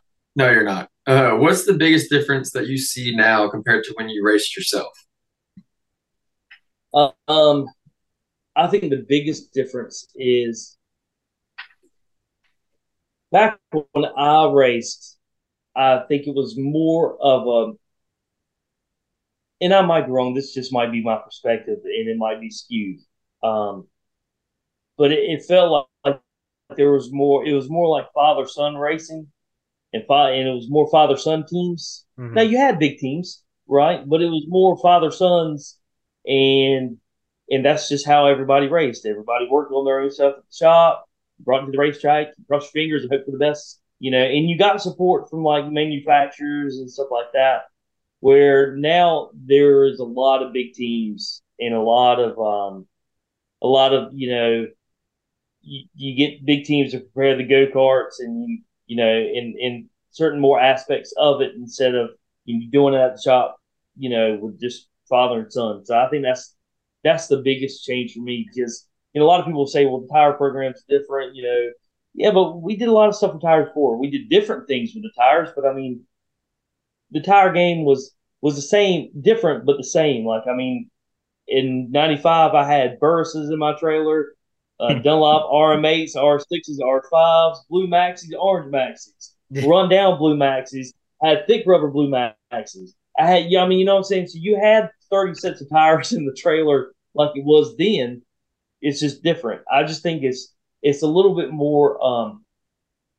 Corporate's not the right word, but you have more bigger teams, which kudos to them. They're making a living, and that's awesome. But you don't have as many small teams, where it's like family teams. Like we were doing this as a family, and you go to the racetrack. Yeah. You find that more on the local level these days, especially around where we're from. It's a lot of father son teams, and there's even husband wife teams. Which is amazing. I mean, absolutely.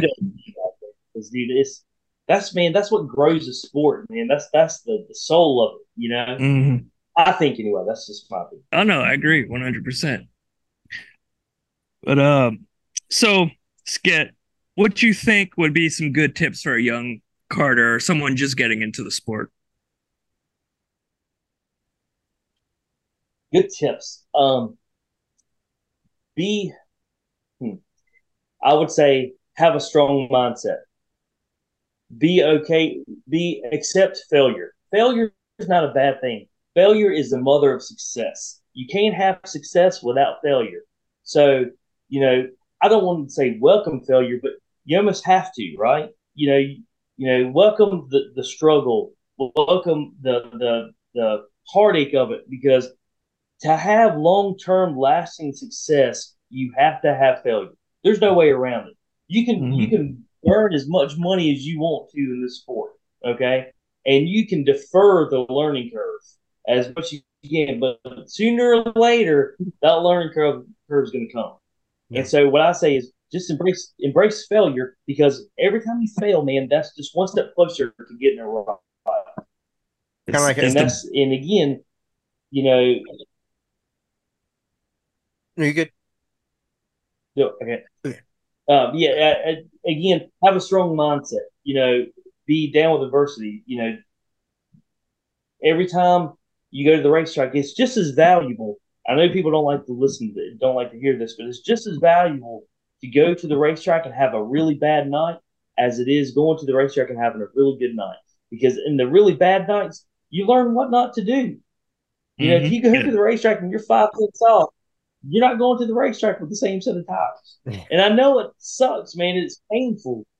But so is, man, if you want to get in shape, right?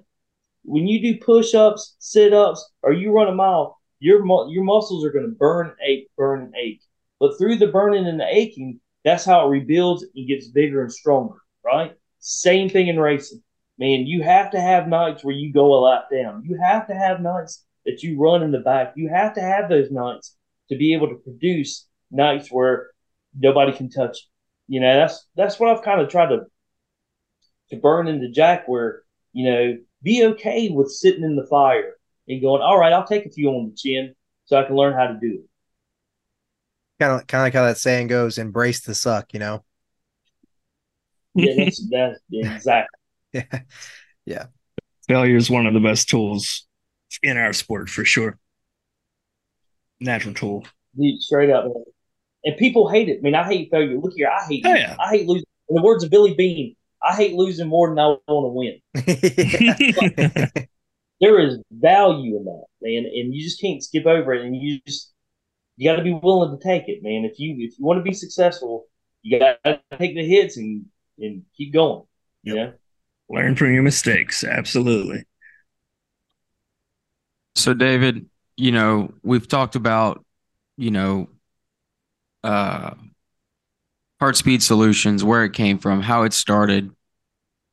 But what are your future goals, aspirations for, whether it's KartSpeed or your son's racing career, but where can we see KartSpeed or your son's racing career in 5 to 10 years?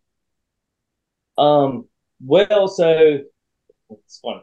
So KartSpeed currently we are expanding and building a bigger shop.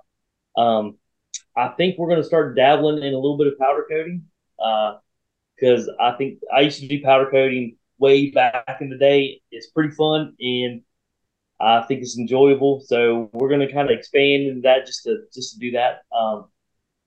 Jack is he really enjoyed tearing apart an engine. So Randy Garner and Cody Garner, God bless them, because they took Jack under their wing and helped him disassemble and reassemble his clone motor.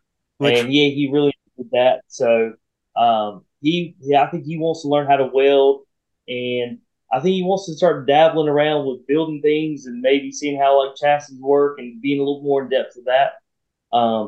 So hopefully maybe I can get him to be an intern, at a chassis shop or something to kind of get him more in depth of that.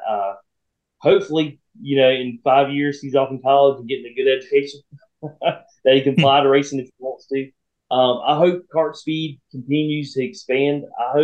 I really do feel like in 5 years that race data is going to be commonplace. It's going to be one of those things where if you're not doing it, you you shouldn't show up to the racetrack because it's going to be that prominent. When it really starts, grabbing on, people are going to realize what the power is. Kind of like what you were saying with the whole Southern video, like saving you from making bad decisions. It's going to be so prominent that you're going to have to be able to do it to some degree, right? So I think that hopefully KartSpeed stays on the forefront of it.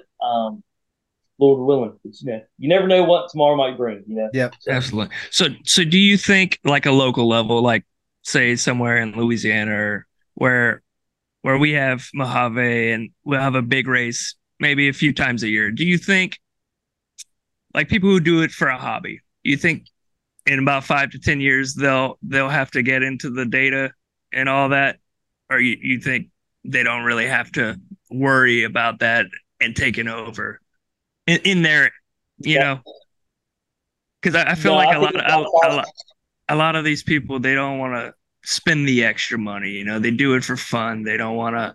They're there to have fun. Well, see, okay, so that's like the beauty of it, right? So you've already made your investment. If you bought a Micron 5, it's all there for you. It's already there for you, right? Yeah.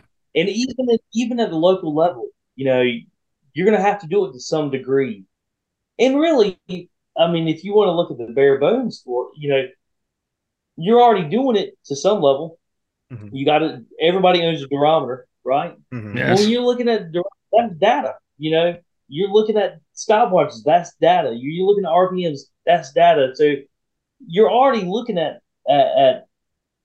race data like it is. Like anything else, you're going to have to expand, and the sport is going to grow in the race data arena.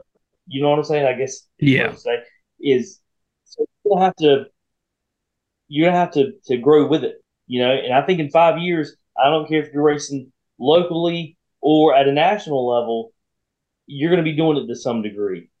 Gotcha. Because there's just so much information in goodness you can get from not even looking at it from a chassis perspective, from looking at it from just driver, right? Like if I was doing trackside support for you, Chance, right? Yeah. When you come off the racetrack, I'm not looking at just the go-kart. I'm looking at you as a driver going, okay, well, 2 out of 3 laps, you went in lower the turn 1 and you gained a half a mile an hour. And when you went out wider coming out of turn 2, you slowed down by a mile an hour. Your fastest line is this, this, and this. We're looking at, what area of the racetrack that you're best at, what you're comfortable at. Like we'll pull out like split time reports, right? And I start looking at standard deviations between all the splits, and I locate the area of the track that you're struggling as a driver with, and just getting that information of knowing where to find grip and bites as just from the driver perspective. I mean, I think is gonna. Oh, it's just like chassis or anything else, man. Like if you went out and tried to run a straight rail free roller right now, I don't care if you're racing in Louisiana, California, or in the Bahamas. I mean, you're not gonna win with it, you know. Yeah, no. That's kind of how it's going. It's the natural evolution of, you know. And there's some things that, like you talked about, like the durometer as data, and things of that nature. But I think some people who, don't look at is, we all have a weather app on our phone. It'll tell you how much humidity, it'll tell you the temperature, it'll tell you what it feels like. That's other points of data that you can put down on paper to where you start building up charts of races and you can go back. I think the biggest thing is having data and building that notebook of going back and be able to try and pull things from it. And, if you get bored enough and you get on a Micron 5 and you just start playing with it and start playing with the features, it'll tell you way more than just your 3 fastest lap times. It'll tell you more than your drop, your best RPM, your lowest RPM, your engine temperatures. I play with it. It'll tell you your mile an hour around. Obviously, it's not to your degree, but being able to do that is another key that can help. Yeah, I mean, what that thing can do is pretty amazing. It really is. Like, I mean, coming from my era of racing, where at the beginning, like there wasn't no memory. You just had to look at the attack right before you went off in the turn to remember what the RPMs were. Okay, funny story. So when the Digitron came out, where it had the memory button on the side, I don't know if y'all remember that. I do. That was the next evolution of attacks. So I was still in rookies at the time, and we got one at True Value Racing. And the very first practice, I ran off the back straightaway, just completely missed a turn and ran off the back straightaway. Just staring. And my dad was like, "What are you doing?" I was trying to hit the button. I was trying to hit the button to get the memory, whatever. And he was like, "Don't touch it." That's awesome. But you know how the sport, it has evolved from that to now you're looking at a histogram of all your lap times and seeing, oh man, where did my tires come in? Where did they go off? I slowed down by 2/10 in the last 5 laps of a run. Either A, I ran out of chemical, or B, my tires were too soft and started overheating. Mm-hmm. Things like that. Or my fastest laps came in the last 2-3 laps of a run. My tires are too hard. I need to go to something fresher. I need to wipe some more chemical.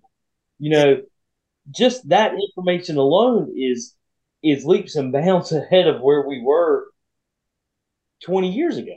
I mean, and if you just go one generation behind the Micron 5, go to the Micron 4, we used to need a beacon in the infield to tell us, that would split the time of like our lap times. And now everything's ran off of GPS. You show up to a racetrack, and as long as I still need that. As long as it's logged into the track data, that it knows exactly where you are at. And I think that is so cool. Yeah, because don't get caught with your knee in the way of your sensor on your cart, because you ain't gonna log no lap times or nothing.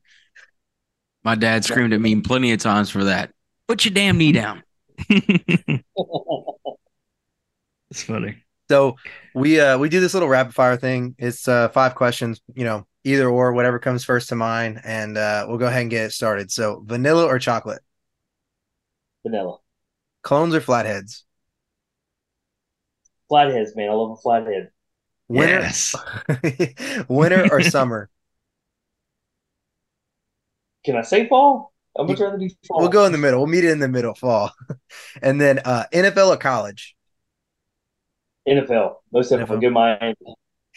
And then the beach or the mountains? Beach. Yeah. Solid. I love the mountains, man, but there's something about the roaring of the ocean. Oh man. Awesome. You just sit out there all day underneath an umbrella in a little chair and just listen. Oh man, that's like the best sleep you can have. Oh yeah. Just make sure. There's a reason why I listen to wave sounds when I go to sleep. Yeah, I was about to say sometimes my wife will put on this beach sound and on the TV with a black screen and just like listen to it and we'll just go to bed.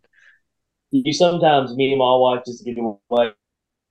We'll go to a hotel that's just down the street, but it's at the beach, and Mhm. sleep with the door open just here. There you go. There you go. That's awesome. All right, so we usually ask two questions to pretty much every guest. So I'll just get the first one started for you.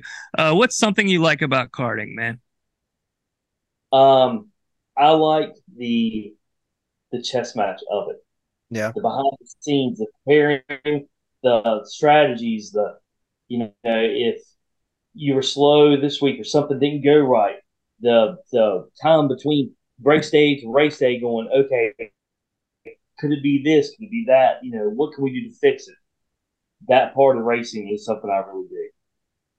That's a Yeah. different answer. We usually get the camaraderie, which is a good thing, but that was something new. It's I a like different that answer. aspect. It's definitely a Yeah, different absolutely. aspect. It's something people don't think about. It's sometimes, I think sometimes people dread that, and, to enjoy it and embrace it is really cool to hear. The problem solving, I guess, is really what I should say. The problem solving of Troubleshooting, kind of. yeah, Yeah. Yeah. And so this is obviously the opposite of it. What is something that either in right now you dislike or something you'd want to see change? Kind of like what I said earlier. I would love for it to be, uh, and again, I can't speak of how it is in other states, but more father son family racing. More you know the father and son getting out in the shop and problem solving and figuring out what's going on with it. You're not going to say that doesn't happen, but it's definitely way less than it used to be, and that's part of the racing I miss, man. Where um, it's not. There's a place for big teams, and I'm not talking damn about big teams, but just the having the more of the father son trying to figure out and trying to go fast more than what it is today. And we've kind of talked about that Trying to say with that guests. last step. Yeah, we've kind of talked about that with guests before. Your big teams have that national with the big money and stuff, and then you have like your state level, which is you get a mix of the lower big teams coming and mixing with your local guys, and they're getting that experience. And then you have your core local people, and I feel like having those three groups and being able to move up into different ones when you're ready, instead of being fed to the wolves immediately because that's all you have to race with, is would be a really big step for us, because we used to have something like that, but it's definitely changed into just money chasing at this point. Yeah. Well, there used to be a whole, like you said, there was multiple levels. Like you started at a local track, and then like your next step was, let's go to a state race. Mhm. Okay, that's like your case of like professionals, and then you went from a state race to a national. And that's the But you biggest of the big dogs. right, that's like, okay, well let's see how we stack up the people coming from Virginia, Georgia, Louisiana, Kentucky, to see kind of where you sit at. But then you came back and you went back to your local racing, the people that you race every week around, a 200-mile area of the house. And you take that information from bigger races, get better at your local level. And, not saying that anyone ever outgrows their local level, but once, you get confident enough and build up, you go to that state level and try to conquer the state level. And then you go to the national level and try to conquer that. But it's all, Yeah, it would be, definitely. I feel like it'd be better if it was all on your own time. And that was not like it wasn't kind of like you were forced to run against big names. Cause I feel like that's what happens a lot in this sport is people get discouraged and they have trouble with, they have the wrong mindset and don't embrace the suck like we've talked about, uh, and just get really, really discouraged. And I feel like that's a big problem we have. Well, right. So racing is unique, and I'll say kart racing is unique. Well, any racing, but I'll speak from a kart racing perspective. Is unique more so than what um, football or baseball or basketball, because I don't know anything about baseball, but I can teach my son how to catch, how to throw a ball, and how to hit a baseball. Right? I Mm-hmm. don't know anything about the strategy of, but I can at least prepare him to that point to go play little league or something. But Yeah. racing's not that way, man. Like there is no like, you know, it's not common knowledge to be like, well, we need to go wipe a little more chemical on this tire, or we're gonna take some cross out of it or put cross into it, and this is the line you need to drive, and this is how you need to do it, and this is how you need to clean your clutch, and this is how you set your clutch, and this is how you change your gears and what gearing combinations to use. It's not as common knowledge as some other sports are. Yeah. So when you get new guys coming in, it is extremely frustrating because most people will quit because they'll say, "Well, all we're doing is just riding around by ourselves, Making laps and spending money. Yeah, Yeah. spending a lot of money. Yeah, and I think it's crazy enough just to tell someone to grab a piece of rubber and take chemicals and put them on there and you go faster. I think that's a crazy concept in itself. And once they learn everything else there is to go-kart racing, it's just even makes it a little bit more wild. It's a lot, man. It's a lot to learn in our sport. That's for sure. It is, and man, you'll never know it all. And see, that's Exactly. the more you know, the more you'll realize you don't know. The to know everything there is to know about racing is as vast as the ocean. That's the truth. Yeah. Yeah, just when you get complacent and think you know it all, that's when somebody comes in and humbles you and lets you know that you don't know it all. Oh, yes. Somebody knows a little bit more than you do. A few times. Yeah. Oh, yeah. So, we've talked about it, but what's the biggest lesson that karting has taught you? Perseverance. Perseverance, man. Yeah, and it's the truth, it even says it in the Bible, right?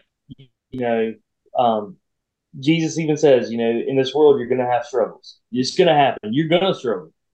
Just know what's gonna happen, and getting a strong mindset to know that you're gonna push through it regardless. And if you push through it, the stronger you'll get, and it's just like gold, right? How do they purify gold? They put it in fire. What happens when they put it and heat it up and melt it down? Impurities come to the top. They scrape it off. That's how they purify gold. Same thing with you. Having perseverance, going through the fire, purifying and developing your skill. Mm-hmm. In the sport. Tough times build strong people. The way I like to look at it. Absolutely. So, not only with, KartSpeed, but obviously on your schedule with KartSpeed, but also with Jack and your personal racing with him. What are some big races that you got scheduled on the calendar this year for the rest of the year? Well, that's funny because this year, last year I had the whole year mapped out.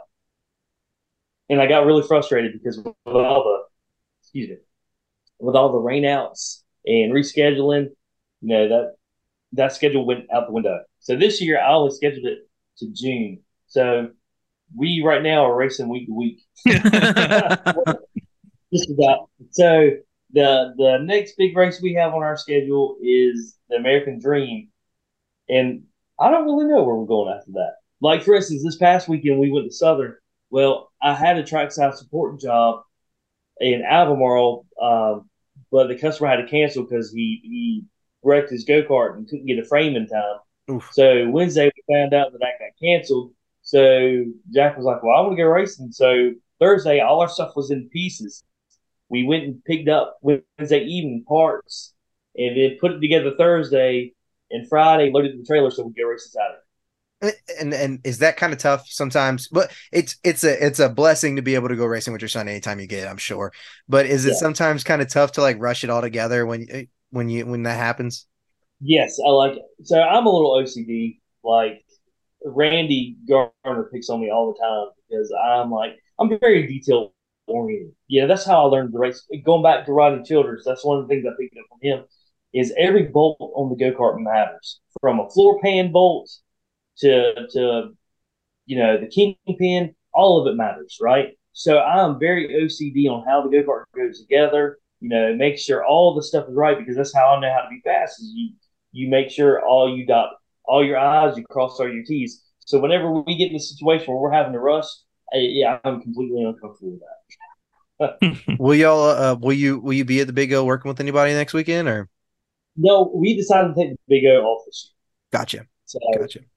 yeah, so we were planning on it earlier this year, and I decided to not go because I was like, you know what, if we go to the Big O, we'll probably be at the racetrack for like 6 weekends in a row. So I was like, you know what, Little break never hurt. we're gonna take a break this year. Yeah, it never Yeah. hurts to take a break and get a little reset button, kind of. Yeah. So Jack wanted to run limited, but I wasn't able to get him on a limited in time. So I told him if we take a break this year, next year I'll let him run junior. So There you go. he was like, "Oh, I'm cool with that." He's gonna be like, hey, get that limited as soon as possible. Yeah, he was cool with the negotiations. He was like, "So if we don't go this year, we're for real going and running junior limited next year." I'm surprised he didn't make me sign it. I was about to say, yeah, sign here, Dad, right here on the dotted line with the X next to it. Sign right here. Don't read the top part, but we're going to Big O next year. And make sure you sign it in blue ink. Yeah. That's funny. Well, we'll start to wind down the episode a little bit right here. Anyone you'd like to thank, man? Man, number one, Jesus, my Lord and Savior. Without him, nothing's possible. Then after that, I'd have to thank my wife. The saying goes, man, behind every successful man is a good woman. Yeah. And I truly believe I have the best one. My wife is amazing. I want to thank my dad and my mom, man. They really encouraged me to follow what God's put on my heart, and they've been very supportive in that. I feel like I have a really good supporting cast with good friends like Randy Garner and Austin Baker. So thanks to Chris Prince and Warren Smith and Rodney Childress, because without them, I don't know if I'd be this far into it. But yeah, man, there's so many people I could thank, and being on the spot now, I know I'm missing a lot of names, but I'm truly appreciative of everyone that I've come across in this journey of racing. Everybody who believed in you and gave you a chance. Yeah, man. I'm truly thankful. Thank you. So, last question, David. I can't thank you enough. I'm sure Alex and Chance and Colton all feel the same for taking the time to come and sit with us tonight. I've thoroughly enjoyed this episode. Probably top 3 my personal favorite episodes. Oh, get out of here. No, I know, sir. That was solid. But Killed it. Last question for the evening. Where can our listeners find KartSpeed Solutions?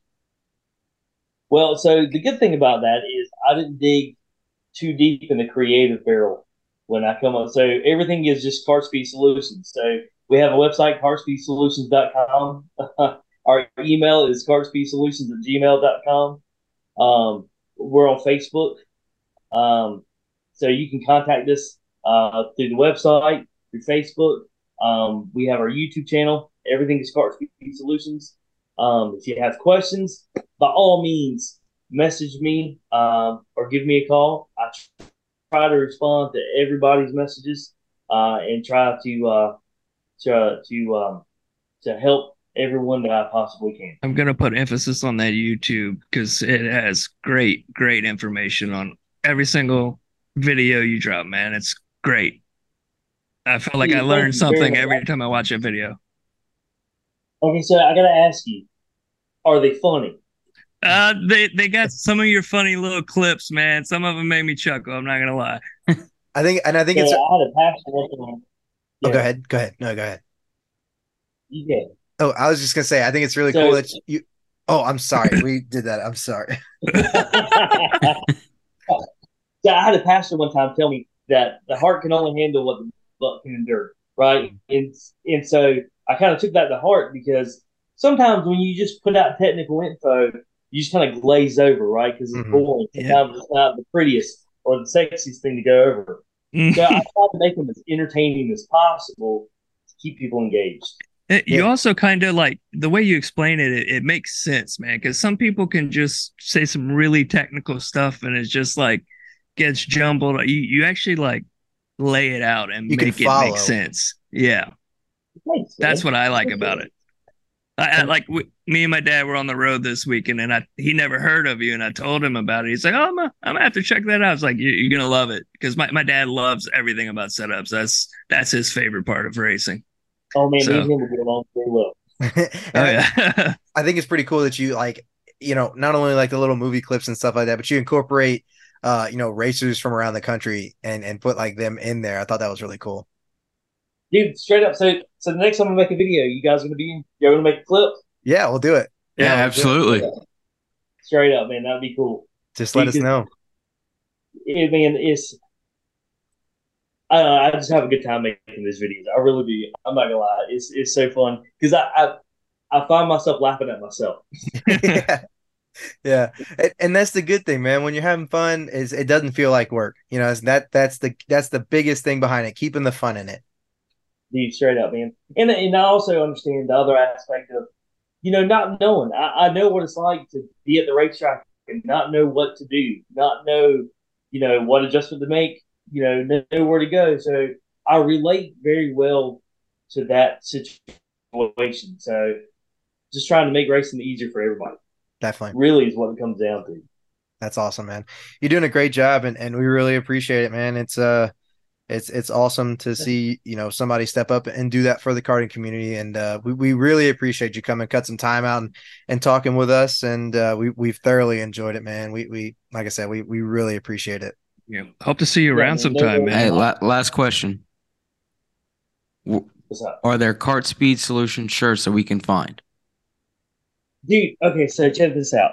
So we just got a new shirt vendor that's going to go live, I think, within the next week or so, where the shirts are going to be made to order. So when you order them, they'll make them right then, and we're going to come up with different sayings for the shirts. Like one of the ones I want to put on the back of them is "Keyboard Racer."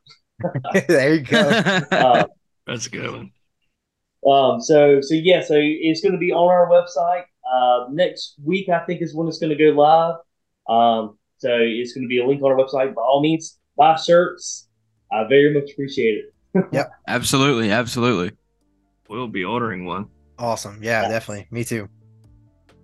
Cool So deal. we like I said, we appreciate you coming to cut some time out on this Monday night, especially with it being past 10 o'clock for you on the East Coast, man. We greatly appreciate it. We've all had a really good time doing this. Well, cool Absolutely. deal, man. I really appreciate you guys inviting me in. Yes, sir. Thank you. Take care, man. Well, take it easy, man. Hope to see you sometime. Yeah, man. By all means. Absolutely.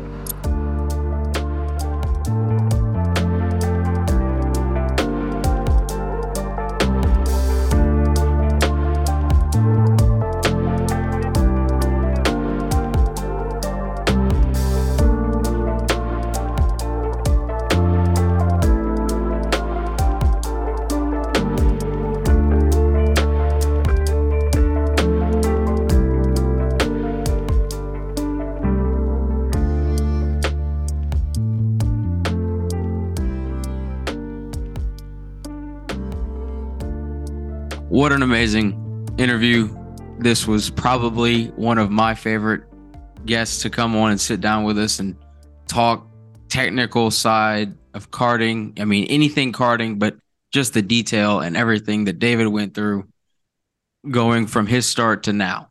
Yeah, man. I mean, I'm not the most, obviously Ethan with his engineering degree, he's very technical with things, and Colton, he loves, hands-on stuff. And I'm hands-on, but I like, I'm more of a driver.